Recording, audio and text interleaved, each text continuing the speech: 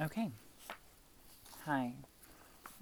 This is Jamie Hood, and I am recording for Prol Sound. I'm not going to do a ton of introduction. I'm going to read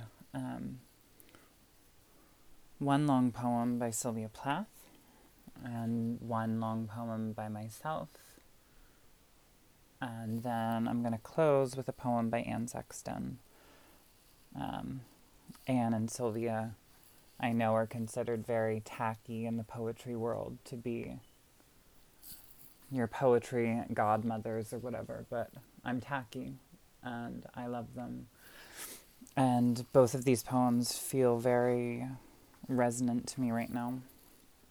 I think particularly with Plath,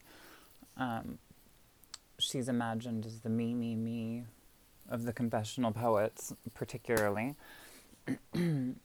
But I think she's frequently forgotten about as like a poet of the apocalypse. And so many of the late poems are obsessive about the dissolution of the self and a world that is devoid of meaning and is going up. And so, yeah, I don't know. I think about her in end times. So I'm going to read Burke Plage. And I'll just get started.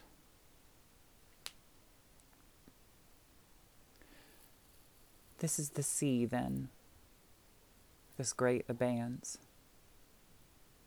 How the sun's poultice draws on my inflammation. Electrifyingly colored sherbets, scooped from the frieze by pale girls, travel the air in scorched hands. Why is it so quiet? What are they hiding? I have 2 legs, and I move smilingly. A sandy damper kills the vibrations. It stretches for miles, the shrunk voices waving and crutchless, half their old size. The lines of the eye, scalded by these bald surfaces, boomerang like anchored elastics, hurting the owner. Is it any wonder he puts on dark glasses? Is it any wonder he affects a black cassock? Here he comes now, among the mackerel gatherers, who wall up their backs against him. They are handling the black and green lozenges like the parts of a body. The sea that crystallized these creeps away, many-snaked, with a long hiss of distress. This black boot has no mercy for anybody. Why should it? It is the hearse of a dead foot, the high, dead, toeless foot of this priest who plumbs the well of his book, the bent print bulging before him like scenery. Obscene bikinis hide in the dunes, breasts and hips a confectioner's sugar, of little crystals, titillating the light, while a green pool opens its eye, sick with what it has swallowed. Limbs, images, shrieks. Behind the concrete bunkers 2 lovers unstick themselves. Oh, white sea crockery.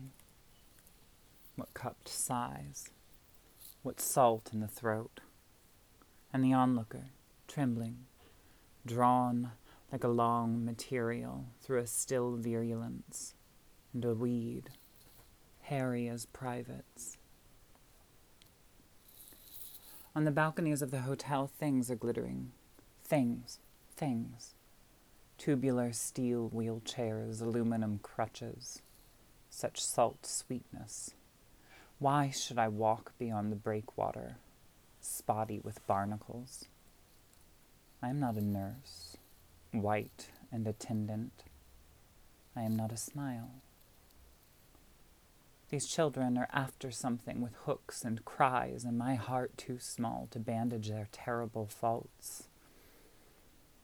This is the side of a man, his red ribs, the nerves bursting like trees, and this is the surgeon, one mirrory eye, a facet of knowledge. On a striped mattress in one room, an old man is vanishing. There is no help in his weeping wife. Where are the eye stones, yellow and valuable, and the tongue, sapphire of ash? A wedding cake face and a paper frill. How superior he is now. It is like possessing a saint. The nurses in their wing caps are no longer so beautiful. They are browning, like touched gardenias. The bed is rolled from the wall. This is what it is to be complete. It is horrible. Is he wearing pajamas or an evening suit? Under the glued sheet from which his powdery beak rises so whitely, unbuffeted. They propped his jaw with a book until it stiffened and folded his hands that were shaking. Goodbye. Goodbye. Now the washed sheets fly. In the sun, the pillowcases are sweetening. It is a blessing. It is a blessing. The long coffin of soap-colored oak, the curious bearers, and the raw date engraving itself in silver with marvelous calm. The gray sky lowers. The hills like a green sea run fold upon fold, far off, concealing their hollows. The hollows in which rock the thoughts of the wife, blunt, practical boats full of dresses and hats and china and married daughters. In the parlor of the stone house, one curtain is flickering from the open window, flickering and pouring a pitiful candle. This is the tongue of the dead man. Remember, remember. How far he is now. His actions around him like living room furniture, like a decor, as the pallors gather, the pallors of hands and neighborly faces, the elate pallors of flying iris. They are flying off into nothing. Remember us. The empty benches of memory look over stones. Marble facades with blue veins and jelly glassfuls of daffodils. It is so beautiful up here. It is a stopping place.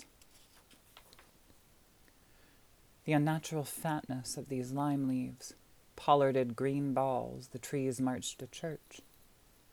The voice of the priest, in thin air, meets the corpse at the gate, addressing it, while the hills roll the notes of the dead bell, a glitter of wheat and crude earth. What is the name of that color?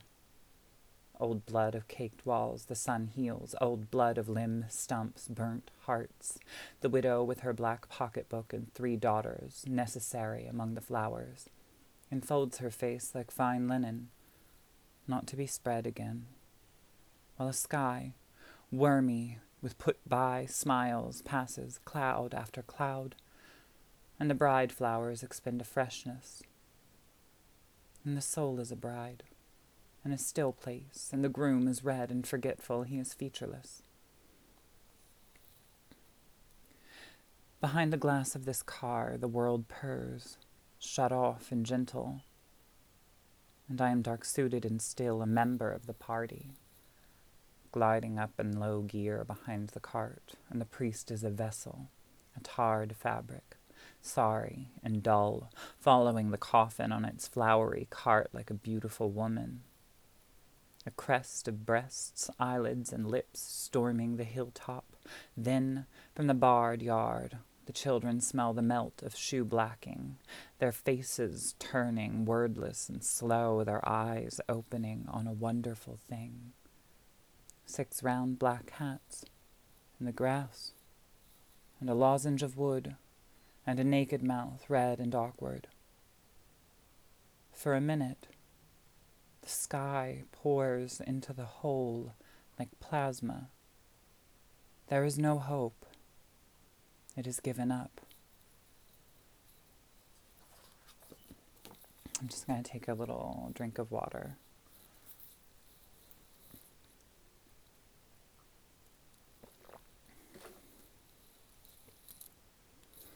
Um, so for my, the middle poem, I'm going to read one of my own. And I think I've talked many times about how, on Twitter, about how I dream very vividly about the apocalypse all the time. Usually more like disaster-oriented than pandemic. But, yeah, I don't know. I have these dreams constantly where I have to go out and save my loved ones and shit like that. So, this poem I wrote partly about that, partly through a breakup last year. And it was published in Peach Mag in November, which was an honor and a delight. And I've actually never read it live. Okay, so this one is called Each Night I Dream of Rising Waters and... Each night I dream of rising waters and of another compulsion to swim the mute body out in all that endless, what dreck. Wading through the wrecked and waterlogged hot topics, stinking Abercrombies and Auntie Annes of my youth. Jet black band t-shirts limp on the rippling surfaces of another dead totality. Oh, monochrome corpses. I tell you, I am binge-watching this future. I'm gorging myself on the UN climate report. I'm growing sick with it, being driven now to speak my feminine and slicker tongues.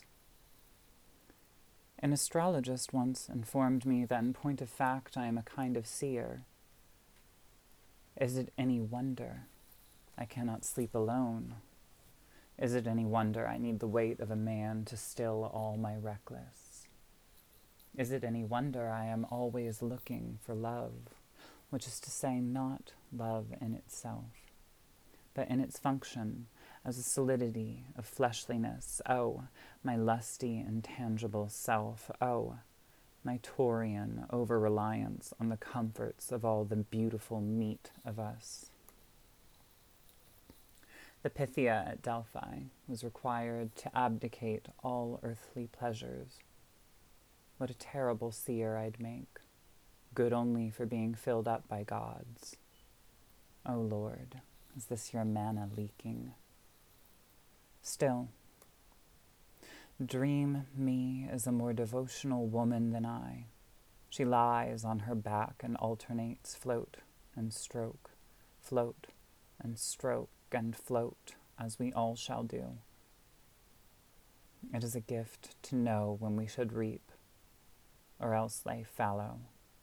Also a blessing to not be trapped in shallow, stagnant waters all choleral. Dream self goes on against the tides, gathering her cherishments even as the relentless waves stir the whole big world.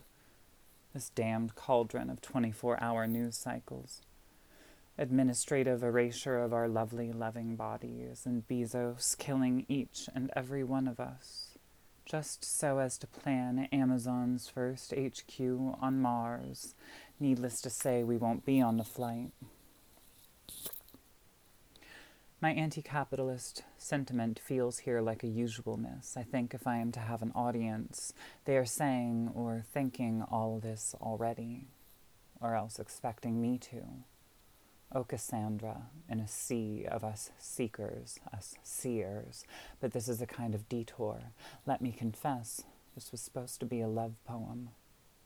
This was supposed to be about how each time my ex-boyfriend entered me, he'd close his eyes and I would train mine to watch his expression transform. How I wanted to die in the bashfulness of his contented smirk. O innocence, O song of you, O also, O song of oh, this experience, what purity in its pure and total presentness.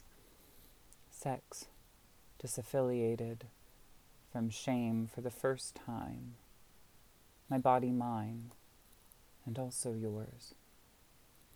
Oh my God, I could write an ode to your teeth, darling. Did I ever tell you the gap between the front two, oh blessed tooths, nearly made me blurt, I love you. But I didn't say it, I mean. Of course I loved you. Love is not a logic. It is a feeling, and I love it, as I love all feelings, oh abundance of embarrassed sincerity. I love and despise everything in near equal measures and honor this, for every feeling is right and is mine. Another detour. This was also supposed to be a breakup poem. Where fracture? Where torn? Perhaps my mistake, of course, thinking what had made him happy was me. And perhaps it was only the hug of something warm. Perhaps he too sought the solidity of material form, or else the anchor of a pretty face to come on. I know the colors that suit me. I called him Apollo, and for some time was not wrong. 2 griefs I am trying to unlearn. 1, you can't water a root-rotted plant back to life. And 2, you can't fuck a man into loving you. I should say, I can't water anything dead to life. I can't fuck a man into loving me. Must refuse tendency to deny the individualness of failing. The feeling a plant and a man share as they neither of them wish to manage the intensity of my attention, the dilation of my pupils, as I observe the bloom of them. I think how the sun must have especially loathed Icarus, and the airlessness of his terrible desire. Still I fall in love too fast. Have fallen for nearly every man who ever held me. I can't be helped. I told you.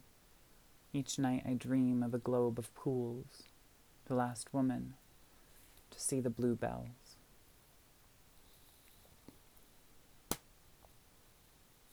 Okay, one more little water break.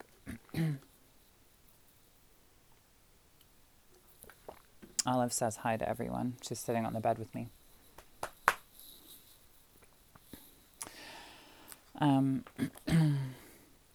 So this last poem is Anne Sexton, who I wish was talked about more. I think in the last few years, there's been like a little more interest in her. Was it Era Matthews who had an entire section in her book that was addressed to Anne? I'm trying to remember. I love Anne. Plath was my first poet that I was obsessed with when I was, a teenager. And Anne was, I think, who cemented the idea that we could write about sort of our longings, our desires, our bodies in such sort of sometimes pathetic ways, and for that to still be beautiful. She was obsessed with the body, which I love, because I am as well. I mean, I guess we all are in some ways. And the poem I'm going to read is deeply bodily.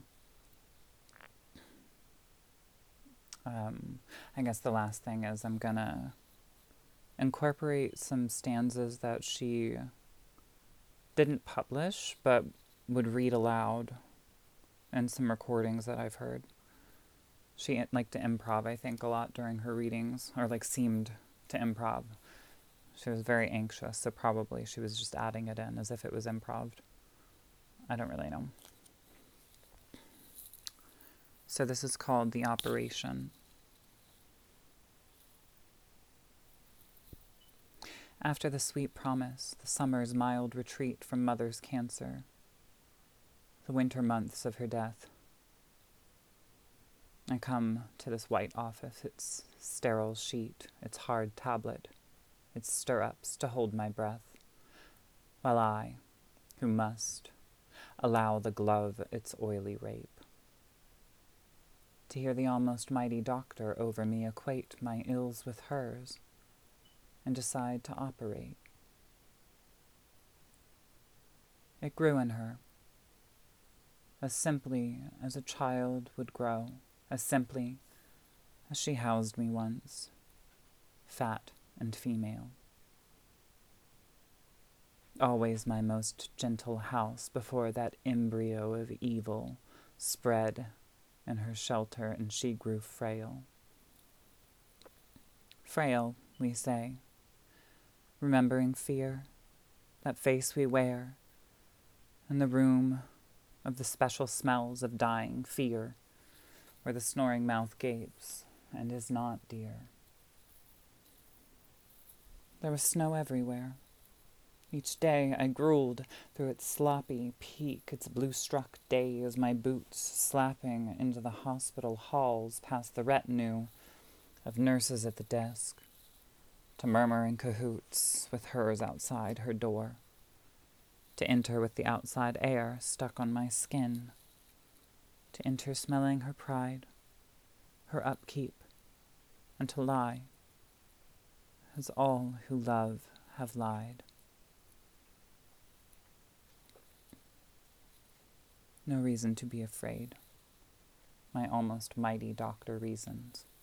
I nod, thinking that woman's dying must come in seasons, thinking that the bill must be paid, thinking that living is worth buying. I walk out, scuffing a raw leaf, kicking the clumps of dead straw that were this summer's lawn. Automatically, I get in my car, knowing the historic thief is loose in my house and must be set upon. Clean of the body's hair, I lie smooth from breast to leg. All that was special, all that was rare is common here. Fact. Death too is in the egg. Fact. The body is dumb. The body is meat. And tomorrow the OR. Only the summer was sweet. The rooms down the hall are calling all night long, while the night outside sucks at the trees. I hear limbs falling and see yellow eyes flick in the rain. Wide-eyed and still whole, I turn in my bin like a shorn lamb. A nurse's flashlight blinds me to see who I am. The walls color in a wash of daylight until the room takes its objects into itself again. I smoke furtively and squash the butt and hide it with my watch and other effects. The halls bustle with legs. I smile at the nurse, who smiles for the morning shift. Day is worse. Scheduled late, I cannot drink or eat, except for yellow pills and a jigger of water. I wait and think until she brings 2 mysterious needles. The skills she knows, promising, soon you'll be out. But nothing is sure, no one. I wait in doubt. I wait, like a kennel of dogs jumping against their fence. At 10 she returns, laughs, and catalogues my resistance to drugs. On the stretcher, citizen and boss of my own body still, I glide down the halls and rise in the iron cage toward science and pitfalls. The great green people stand over me. I roll on the table under a terrible sun, following their command to curl, head touching me if I am able. Next, I am hung up like a saddle and they begin. Pale as an angel, I float out over my own skin. I soar in hostile air, over the pure women in labor, over the crowning heads of babies being born. I plunge down the back stair, calling Mother at the dying door, to rush back to to my own skin tied where it was torn. Its nerves pull like wires, snapping from the leg to the rib. Strangers, their faces rolling like hoops, require my arm. I am lifted into my aluminum crib. Skull flat, here in my harness, thick with shock, I call mother to help myself. Call, toe of frog, that woolly bat, that tongue of dog. Call God help and all the rest.